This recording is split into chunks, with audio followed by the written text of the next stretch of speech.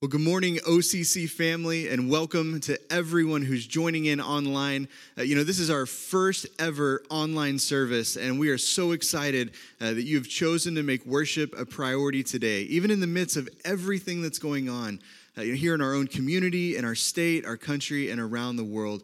We are a church that is choosing faith over fear. That's what we want to be about. And even though we can't meet collectively here in this physical location, we're together in our individual homes. We're going to worship together today. We're going to hear from God's word. It's going to be a good day.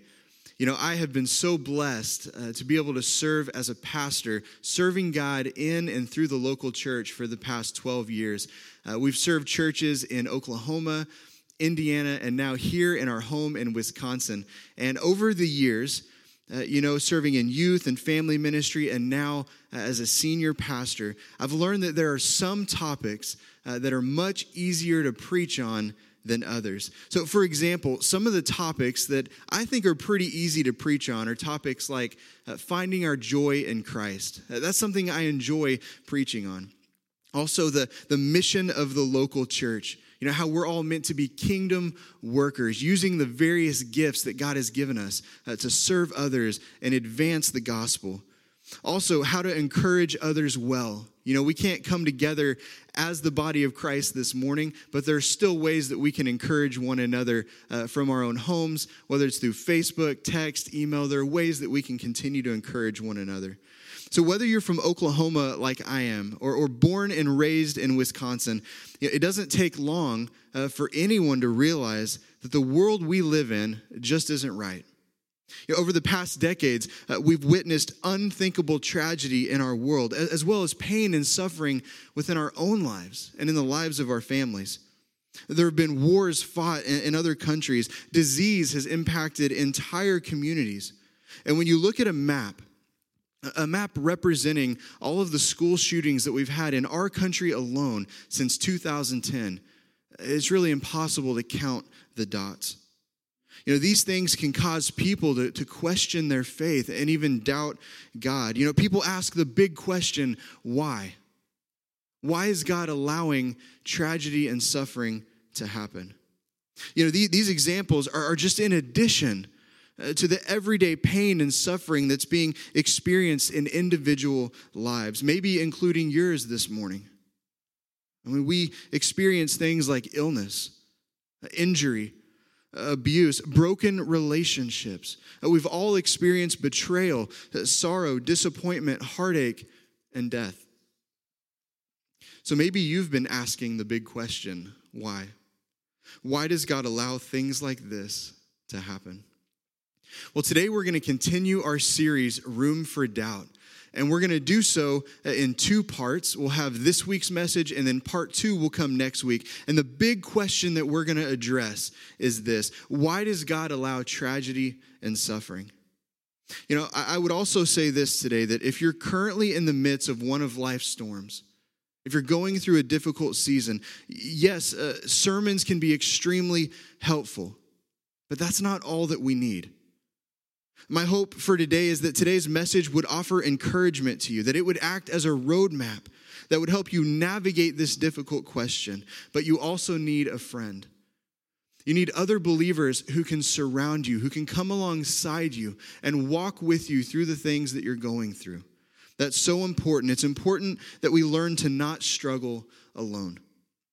A number of years ago, there was a national survey that was taken, and it asked individuals this question. This question was, what's the one question that you would ask God if you could? And the number one response overwhelmingly was this. People said, why is there suffering in the world? That's the question that people wanted an answer to. If you've never asked this question before, chances are you will when you experience tragedy and suffering in your own life. You see, Jesus said that we would all experience times like this. In John chapter 16, verse 33, we read these words. He says, I have told you all of this so that you may have peace in me. And then he says, here on earth, you will have many trials and sorrows. But take heart, because I have overcome the world. What an amazing promise that we can claim today, church. An amazing promise that we can build our lives on. But one thing I want to point out today, as familiar as this verse might be, see, Jesus didn't say you might experience trials and sorrows. He said you will experience trials and sorrows. And I think for any of us, the natural question to ask when we experience times like this is, why? Why would God allow me to go through something like this?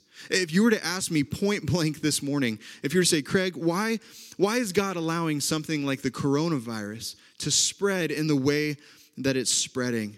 I'm going to be honest with you. The only answer that I could really give would consist of 3 words, and it would be this: I don't know. I honestly don't know. You know, I can't stand in the shoes of God and give a complete answer to a question like that, and either can you. I don't have God's mind. I don't see with God's eyes. But God does give us his promises through his word that we can stand firm on, that we can build our lives on. One promise is this from the Apostle Paul in 1 Corinthians chapter 13, verse 12. We read these words: now we see things imperfectly. He's saying in this life, we're going to see things imperfectly, like puzzling reflections in a mirror. But then we will see everything with perfect clarity. It's that 20/20 vision in the way we see things. He says, all that I know now is partial and incomplete, but then I will know everything completely, just as God now knows me completely. See, when you ask about specific events and you want to know the why behind a particular thing that's happening, for many of those things, we're just not going to have the answer in this life. God's word reminds us that right now we're only able to see imperfectly, like puzzling reflections in the mirror. You know, I got out of the shower this morning and I had to wipe down the mirror because I couldn't see my own reflection in it. I think that's a little bit what Paul is talking about here. But someday we'll see everything with perfect clarity. That's the promise. You know, I've experienced tragedy in my own life, things that I wouldn't wish on anybody else. And I know you've experienced tragedy as well. But looking back, I don't think that I needed some big theological essay to help explain why I had to go through difficult seasons like that. In fact, if someone were to approach me and they tried to offer an intellectual response, trying to explain why that particular tragedy had to happen, I think it would have seemed inadequate. You know, sometimes the worst thing that we can do is go to someone who's struggling, go to someone who's hurting, and offer a philosophical answer for why they have to deal with the storms in life. See, what they really need, what you and I really need, at least initially, is the real and comforting presence of Jesus Christ. And the Bible tells us that often comes through how God uses his people. God's word tells us that God comforts us so that we can in turn comfort others with the same kind of comfort that he's given us. And my pastor back in Oklahoma City, Pastor Paul Cunningham, I'll give him a shout out this morning if he's listening. He has shared numerous times with his congregation that we're usually better off, at least in the immediate season of grief, to use fewer words. Use fewer words and just focus on showing more love and compassion towards others who are hurting. He actually calls this just kind of one statement. He says, show up and shut up. Just show up and shut up. You know, what people need is for us to learn to just be present. Just to show up. We don't have to have all the right words to say. Sometimes just saying, you know what, I'm sorry and I love you. And being present, that's what people need initially. So for today's message, instead of asking why God would allow a specific tragedy to happen or why he would allow a person to go through a specific tragedy in a specific way, you know, I think it's more beneficial for us individually and as the church to focus on the more general question of why does God allow tragedy and suffering as a whole? You see, when we ask this question, and when we purposefully go to God's word first for the answers, we're going to discover some important truths. Let me share an analogy with you this morning that comes from author Lee Strobel. He's a former atheist, also the author of the book, The Case for Christ and The Case for Faith. We've talked about this book over the past few weeks. So this story goes like this. True story, this is what Lee shares, that he and his wife, Leslie, they were actually driving up a highway in Wisconsin. What are the odds of that, right?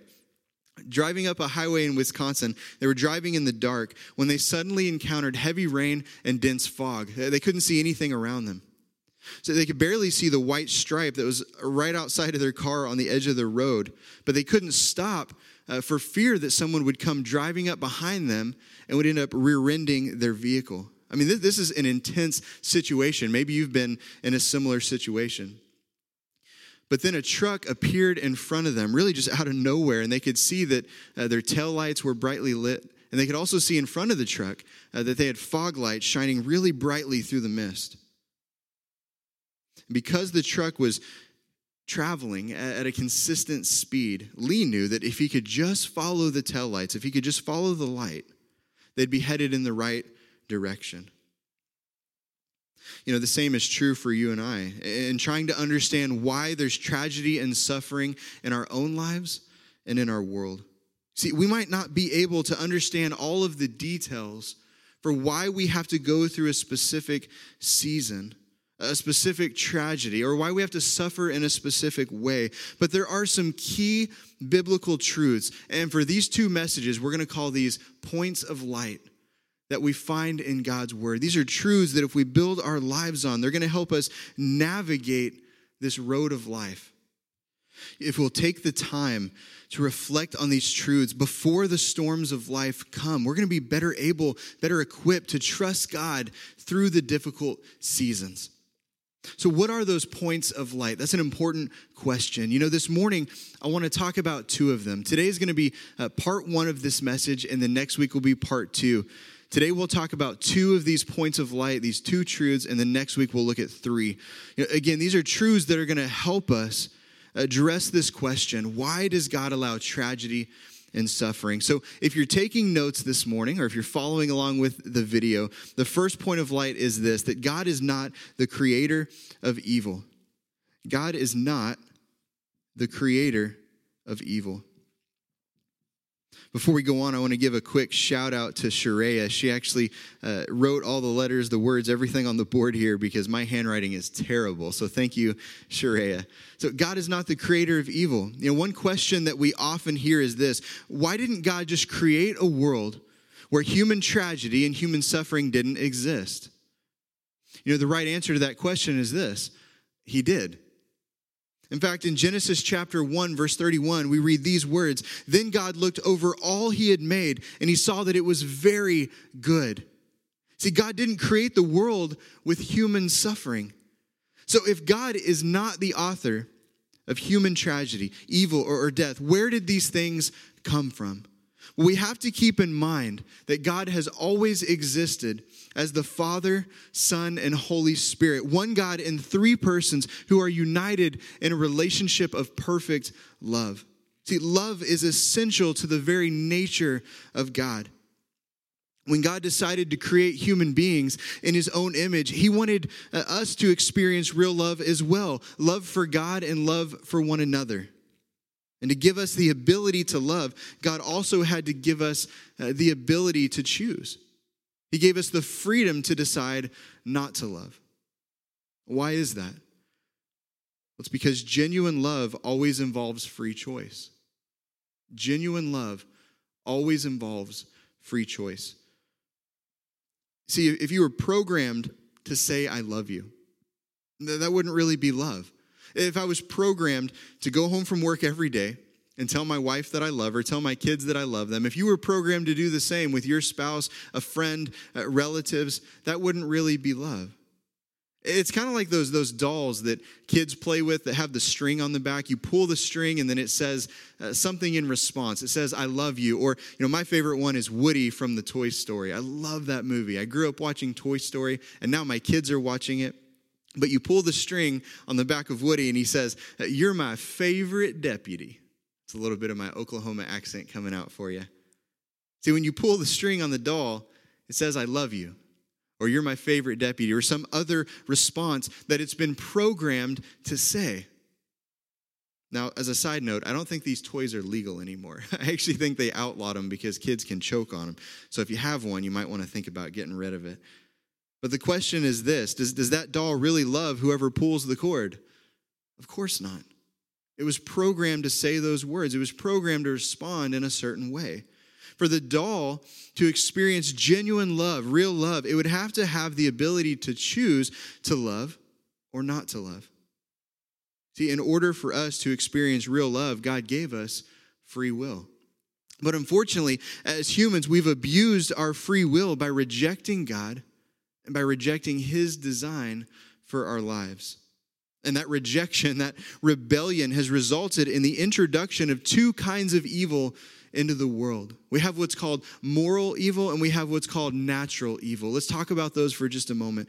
Moral evil is the first. This results from the immoral choices that people make, choices that you make and choices that I make.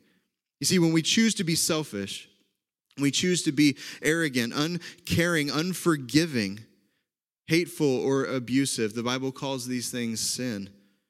See, suffering is a natural consequence. And unfortunately, moral evil is something that affects all of us. In Romans chapter 3, verse 23, we read these words, "For everyone has sinned. We all fall short of God's glorious standard." See, so much of the world's tragedy and suffering that people experience is actually a result from the sinful action or inaction of ourselves and others. Let me give you one example. When people look around the world and they see famine and devastation, they wonder, where is God in the midst of these things? But in reality, the world produces enough food each and every day for every person to have enough. You see, it's our own irresponsibility, our own self-centeredness, our selfishness that prevents others from being fed. So it's not fair for us to look around the world and see these things and then blame them on God when people continue to suffer. It's our fault. And that would be just one example of moral evil. And then you have another kind of evil that's called natural evil. We've all experienced this. This is things like wildfires, earthquakes, tsunamis, tornadoes, especially if you're from Oklahoma this time of year, hurricanes. These are all things that cause tragedy and suffering. Again, it's important to understand that these things are also the indirect result of human sin. Genesis chapter 3 makes it clear that there's a curse on creation and that this curse is a result of human sin against God. See, at the fall, nature itself became corrupted. In the New Testament, the Apostle Paul addresses this. In Romans 8, verse 22, he says this, "For we all know that all creation has been groaning as in the pains of childbirth right up to the present time." So in other words, Paul is saying nature longs to be made perfect again. God's creation longs to be made perfect again. But for now, it's in a fallen state. It's in a fallen condition. See, when man rejected God's design in the garden, the earth was cursed. Suffering and death became an unavoidable part of the human experience. It's unavoidable. It's important for us to know today, though, that God did not create evil. He didn't create evil, and human tragedy and suffering were never something that God desired. For those of us who are parents, and I know there are many of you out there watching today, maybe your grandparents as well, even before your children were born, you understood that there was a very real possibility that they would experience disappointment in their life, that they would experience pain and heartache. Or on the other side of the coin, that they might make decisions that end up hurting you as the parent. But knowing all of those things beforehand, you still decided to have kids. Why is that? You decided to have kids because you knew that there was also the extremely high potential for tremendous joy. Joy that comes from being a parent, a deep love as you raise your children, and a wonderful relationship with your kids as you raise them up to send them out into the world. This analogy is certainly far from perfect, but think about God as our Heavenly Father for a moment. See, He knew with certainty that we would rebel against Him. He knew that we were going to make poor choices. but he also knew that many people would choose to follow him, that many people would choose a relationship with him. See, ultimately, it was worth it to God to create us with human freedom, even though he also knew that it would cost him his own son on the cross. It would cost his own son great pain, suffering, and even death when he went to the cross for our sake. So as we address this important question, why does God allow tragedy and suffering? It's helpful to be reminded that God did not create evil. That's the first point of light. The second one is this. If you're taking notes, though suffering is not good, God can use it to accomplish good. Though suffering is not good, God can use it to accomplish good.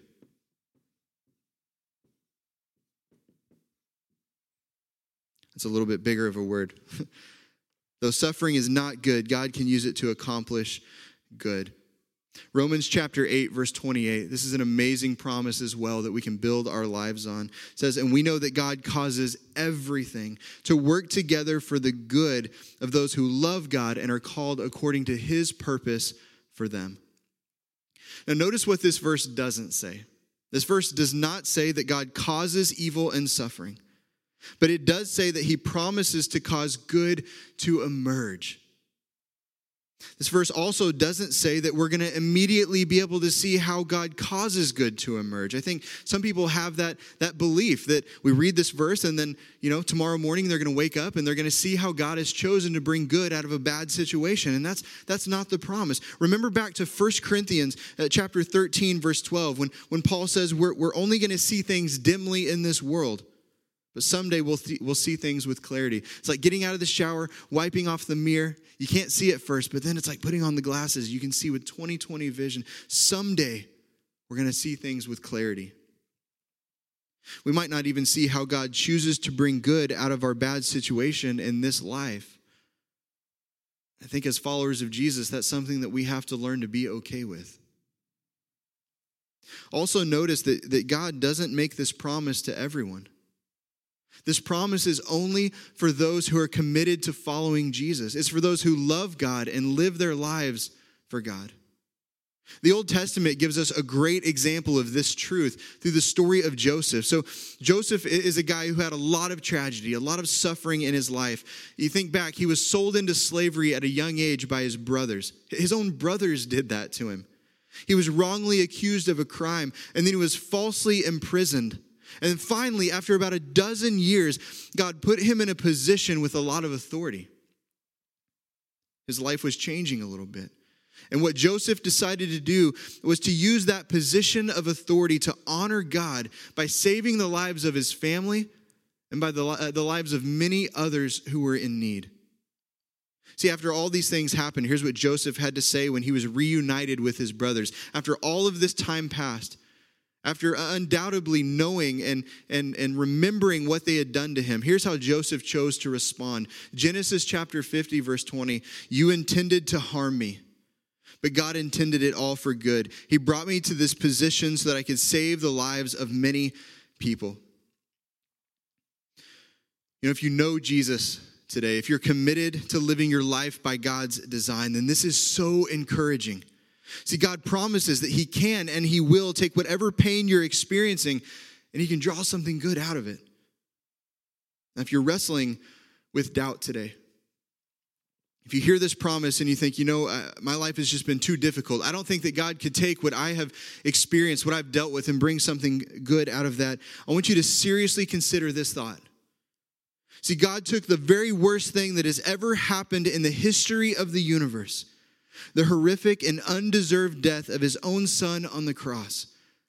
And he was able to turn it into the very best thing that has ever happened in the history of the universe.